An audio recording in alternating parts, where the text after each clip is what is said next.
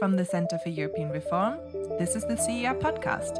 Posons-nous sérieusement la question de l'avenir que nous voulons et ayons tous ensemble le courage de le construire. Für uns in Deutschland ist das Bekenntnis zum vereinten Europa Teil unserer Staatsräson. A strong united Europe is a necessity for the world because an integrated Europe remains vital to our international order. This is the moment for Europe to lead the way towards a new vitality.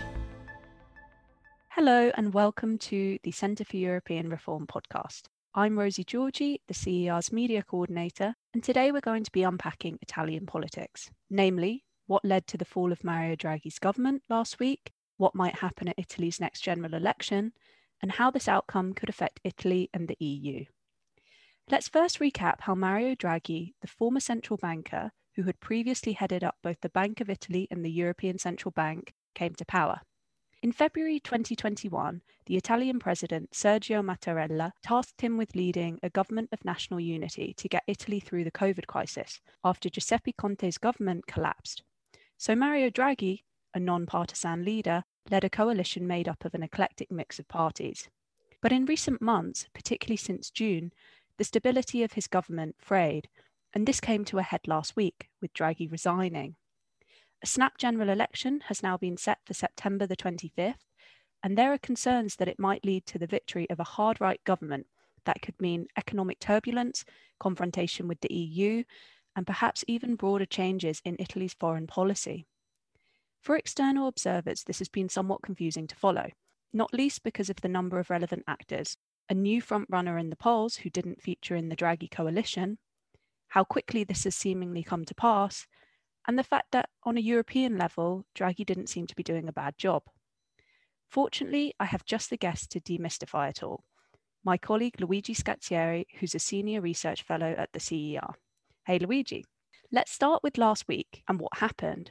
Why did Draghi's government unravel? Hi Rosie, good to be on the podcast first of all, and let me try. So, as you mentioned already, Draghi's government was made up of very different political forces from all across the political spectrum, really. So you had the centre-left Partito Democratico, the Democratic Party, you had the populist Five Star Movement, the conservative liberal Forza Italia, which is still led by former Prime Minister Silvio Berlusconi, and then you had the right-wing League led by Matteo Salvini. And actually the only major party that wasn't part of the government was the right-wing nationalist Fratelli d'Italia. In English, we refer to it as Brothers of Italy. It's actually the first few words of the Italian national anthem. And its leader, Giorgia Meloni, insisted that there should have been new elections instead. So the reality is that there were always substantial disagreements between the parties making up the coalition. And in particular, the League and the Five Star lost popularity in the polls by being part of the government. And this provided them with a very strong incentive to oppose or delay some of the laws and reforms that Draghi proposed. So, for example, the Five Star often argued that Draghi should be doing more to help ease economic difficulties for less well-off families. Meanwhile, the League opposed economic liberalization measures, for example, most recently in relation to taxi services. And for both the Five Star and the League, there was always a significant incentive to quit the government if they thought they could benefit from it.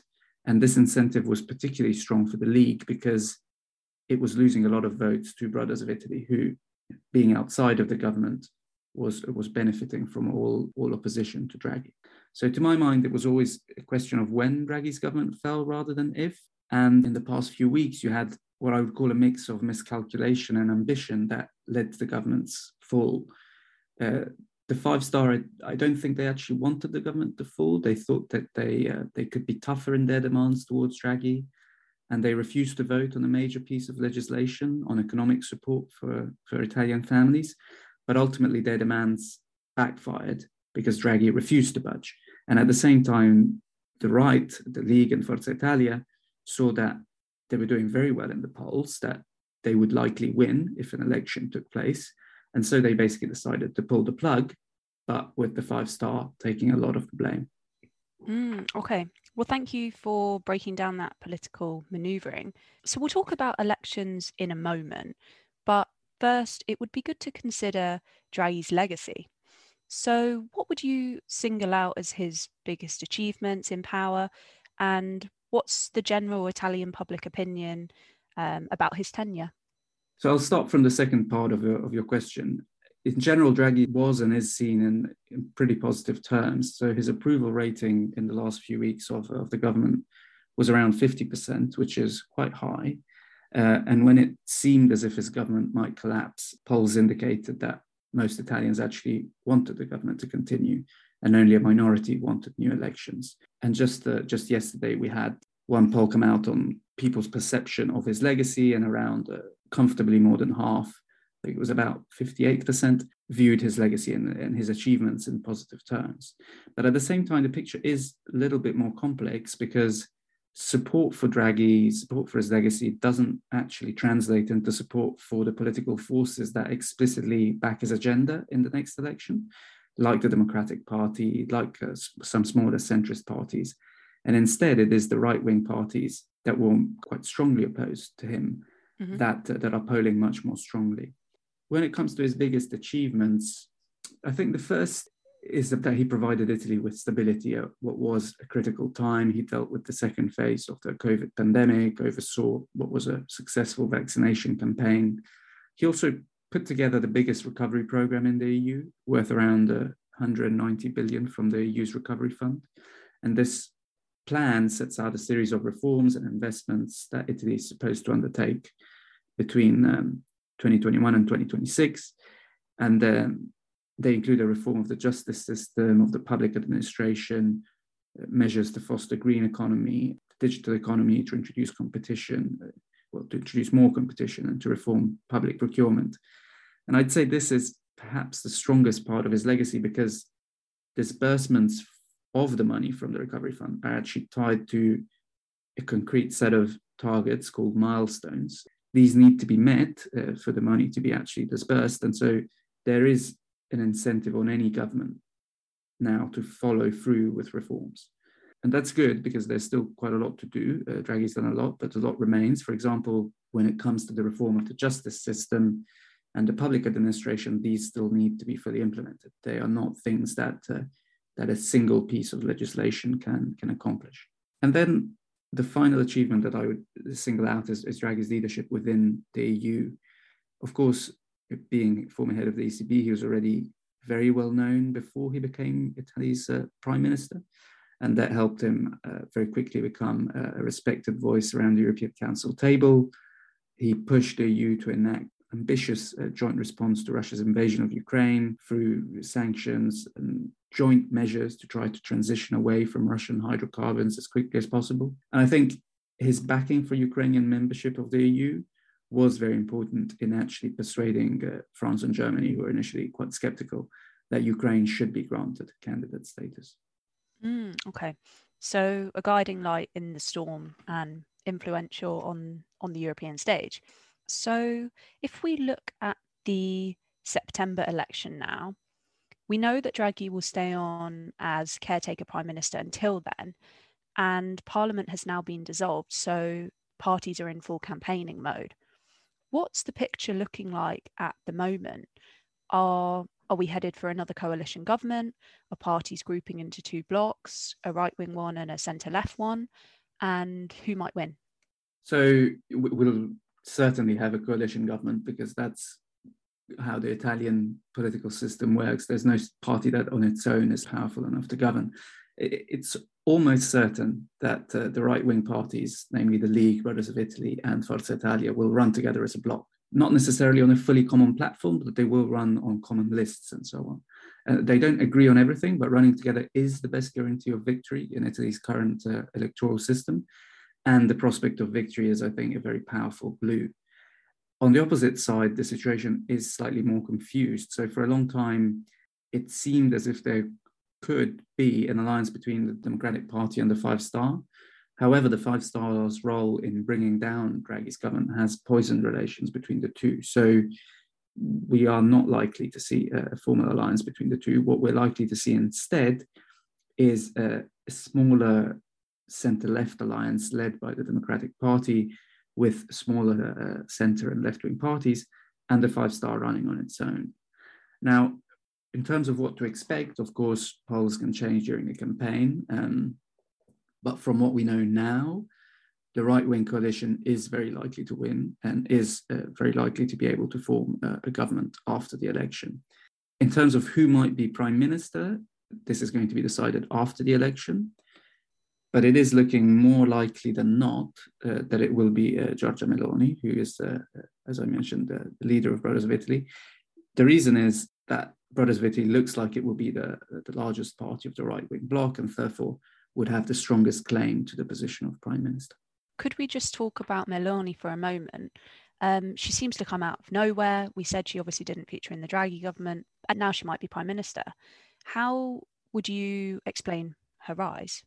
So Meloni has had a whole political career within Brothers of Italy and its predecessor's party, the Italian Social Movement and Alleanza Nazionale, the National Alliance, which were both parties very much on the hard right. And they all had, like Brothers of Italy itself, a rather positive view, I think, of large elements of the fascist period.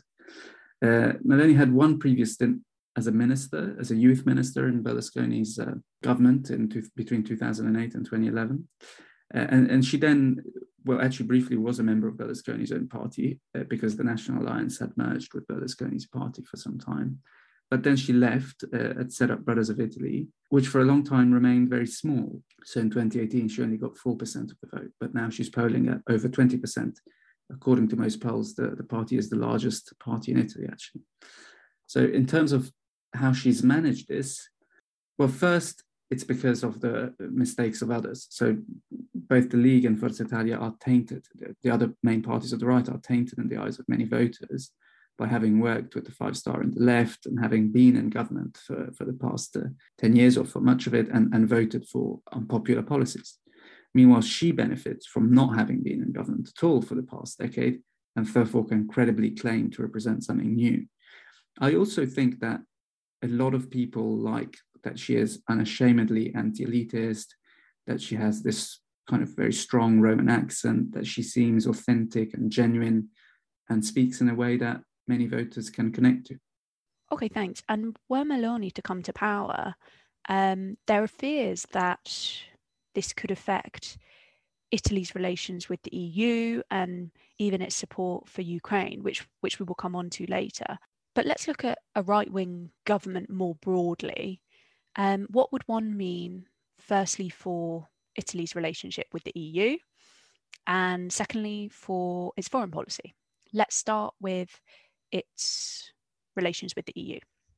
Yeah, so neither of the big parties of the right, neither the League nor Brothers of Italy, are calling for an exit from the EU or the Euro, although a lot of their supporters are Eurosceptic and both parties are highly critical of the European Union for the typical reasons that you would expect. They view it as overreaching, lacking in legitimacy.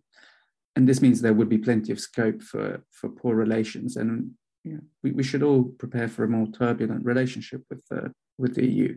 So, for example, Brothers of Italy says it wants to reassert the supremacy of Italy's constitution over EU law, and has also called for an Italians first approach to accessing social services and benefits, which could, of course, discriminate against other EU citizens or long-term residents in Italy.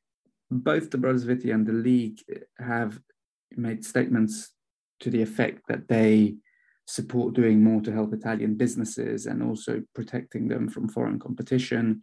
And these measures have the potential to cause a lot of issues, indirectly or directly undermining the EU single market.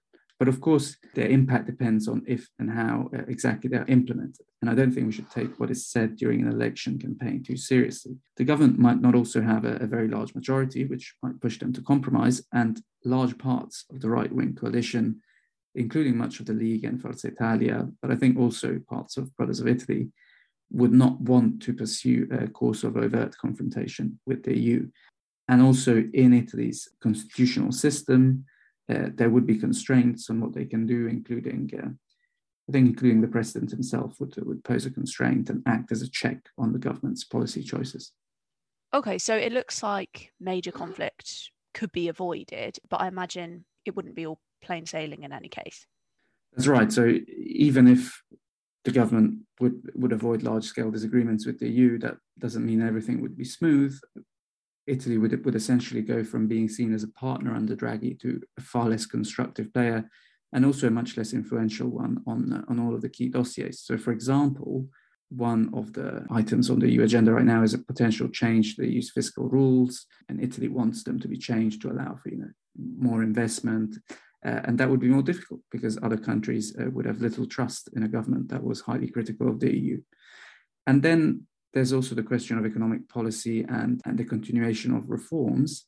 And a right-wing coalition would most likely come to power promising tax cuts and increased social benefits. Of course, its ability to implement these promises would be limited because they're not really things that Italy can easily afford. But even a half-hearted attempt to implement them could deal a significant blow to Rome's perceived commitment to reforms and also to its commitment to a sound fiscal policy. And this means investors would demand a higher interest rate to buy Italian government debt, with Italy having a debt to GDP ratio of around 150%. And we're already actually seeing that Italy is having to pay more to issue debt. And so that could mean that we get to a difficult situation for Italian bonds if rates continue to rise. And that would be problematic for Italy, for the ECB, that would find itself in a tough spot, and for the EU as a whole. And then when it comes to continuing the reforms that Draghi began, as I mentioned before, there is a substantial incentive to continue implementing them because the money from the recovery plan is conditional on implementation of these reforms. But it is possible that the pace of implementation will slow and be particularly difficult in some areas. So, for example, when it comes to competition laws, I think it would be quite difficult for a right-wing government to proceed with liberalization. And we've seen in just recent months, actually, how the right-wing parties are opposed to measures to liberalize, for example, taxi services, but also reissuing concessions to beach operators. And all this doesn't bode too well, at least for that specific measure. And it could lead to disagreements with the Commission over disbursements from the Recovery Fund, if, for example, there are arguments about whether the targets that Italy signed up to have been met or not. Okay. And then if we look at what such a right-wing coalition's foreign policy might look like, as I said, there's concern about what this could mean for Italy's support for Ukraine within the EU, particularly as both Matteo Salvini and Giorgia Meloni have in the past looked rather fondly towards Russia. So do you think that Italy's stance would shift? You're right that there are a lot of concerns about the potential foreign policy of a right-wing coalition, and particularly given Salvini's past admiration for Putin and his dealings with Putin's party. And I think both in Salvini's case and in Meloni's case, a lot of their stance towards Putin and Russia was, I would put it down to a liking for Putin's strongman image and for how this played well with certain parts of the Italian electorate, more than a broader kind of pro-Russia, pro-Putin stance. Although, of course, the whole of the Italian political spectrum, some would argue, is very soft on Russia, at least compared to other European countries. But both Meloni and Salvini have had to essentially disown their past attitudes since Russia's invasion of Ukraine in February. And actually, Meloni's been quite hawkish. So she has supported the government on arms deliveries and support for Ukraine, even though she didn't have to. And this stance builds on her long-standing Atlanticism, on her pro-NATO stance, and on her efforts to build close links with the Republicans in the US, as well as on her membership of the European conservatives and reformist groups at the European level, in which one of the major parties is Poland's Law and Justice Party. Salvini has been softer. He's opposed but not vetoed arms deliveries to Ukraine, but that's not, again, because of a pro-Russia stance per se, but rather, I think, because he has latched onto the position that arms deliveries fuel the conflict, which is actually a very common stance in Italy. And what we know from polls is that a lot of Italians, indeed a majority, don't actually support supplying arms to Ukraine, although they back Ukraine politically. So I'm sure Putin is happy about Draghi's fall, but I think he is deluded if he thinks that there will be a big change in Italy's policy. The League has been in government before. They said they would oppose sanctions against Russia. In the end, they did nothing. They didn't veto sanctions. They voted, or they went along with new ones. And of course, the League would be governing with Brothers of Italy, with Forza Italia, which are both strongly Atlanticist. So actually, I don't think a right-wing government is likely. Indeed, it is very unlikely, I would say, to sabotage the EU stance towards Russia. It would continue to back Ukraine. It would continue to back sanctions. It wouldn't favor stronger sanctions if they seemed like they would really be damaging to Italy's economy. But it would be open to compromise, I think, even on that. And taking a step back, the reality is that some opposition to tougher sanctions would be the likely position of any Italian government going ahead. When it comes to Ukraine's EU membership bid, well, Ukraine's EU candidacy is now a reality. Its progress in the near term doesn't really depend on what Italy says or wants, but rather on reforms within Ukraine. The one issue there might be is on arms deliveries, I think, because of the League's skepticism. But here I would just say that Italian arms deliveries to Ukraine, aren't comparable to those of the United States, of course. So even if they were reduced, well, the impact on the course of the war wouldn't really be major. So yeah, on the whole, I think that fears of a major shift in Italy's foreign policy are misplaced. Okay, brilliant. Well, thank you. You've cleared a lot up in that conversation. I think we can leave it there. And I'm sure at the CER we will cover more of Dragi's departure or the election in publications, probably another podcast in the autumn. Don't forget to subscribe to us. We're on Spotify, Apple Podcasts, Google Podcasts. And this has been the CER podcast. Thank you for listening. Thank you, Luigi, and goodbye. Thank you, Rosie. Bye-bye. Thank you for listening to the CER podcast.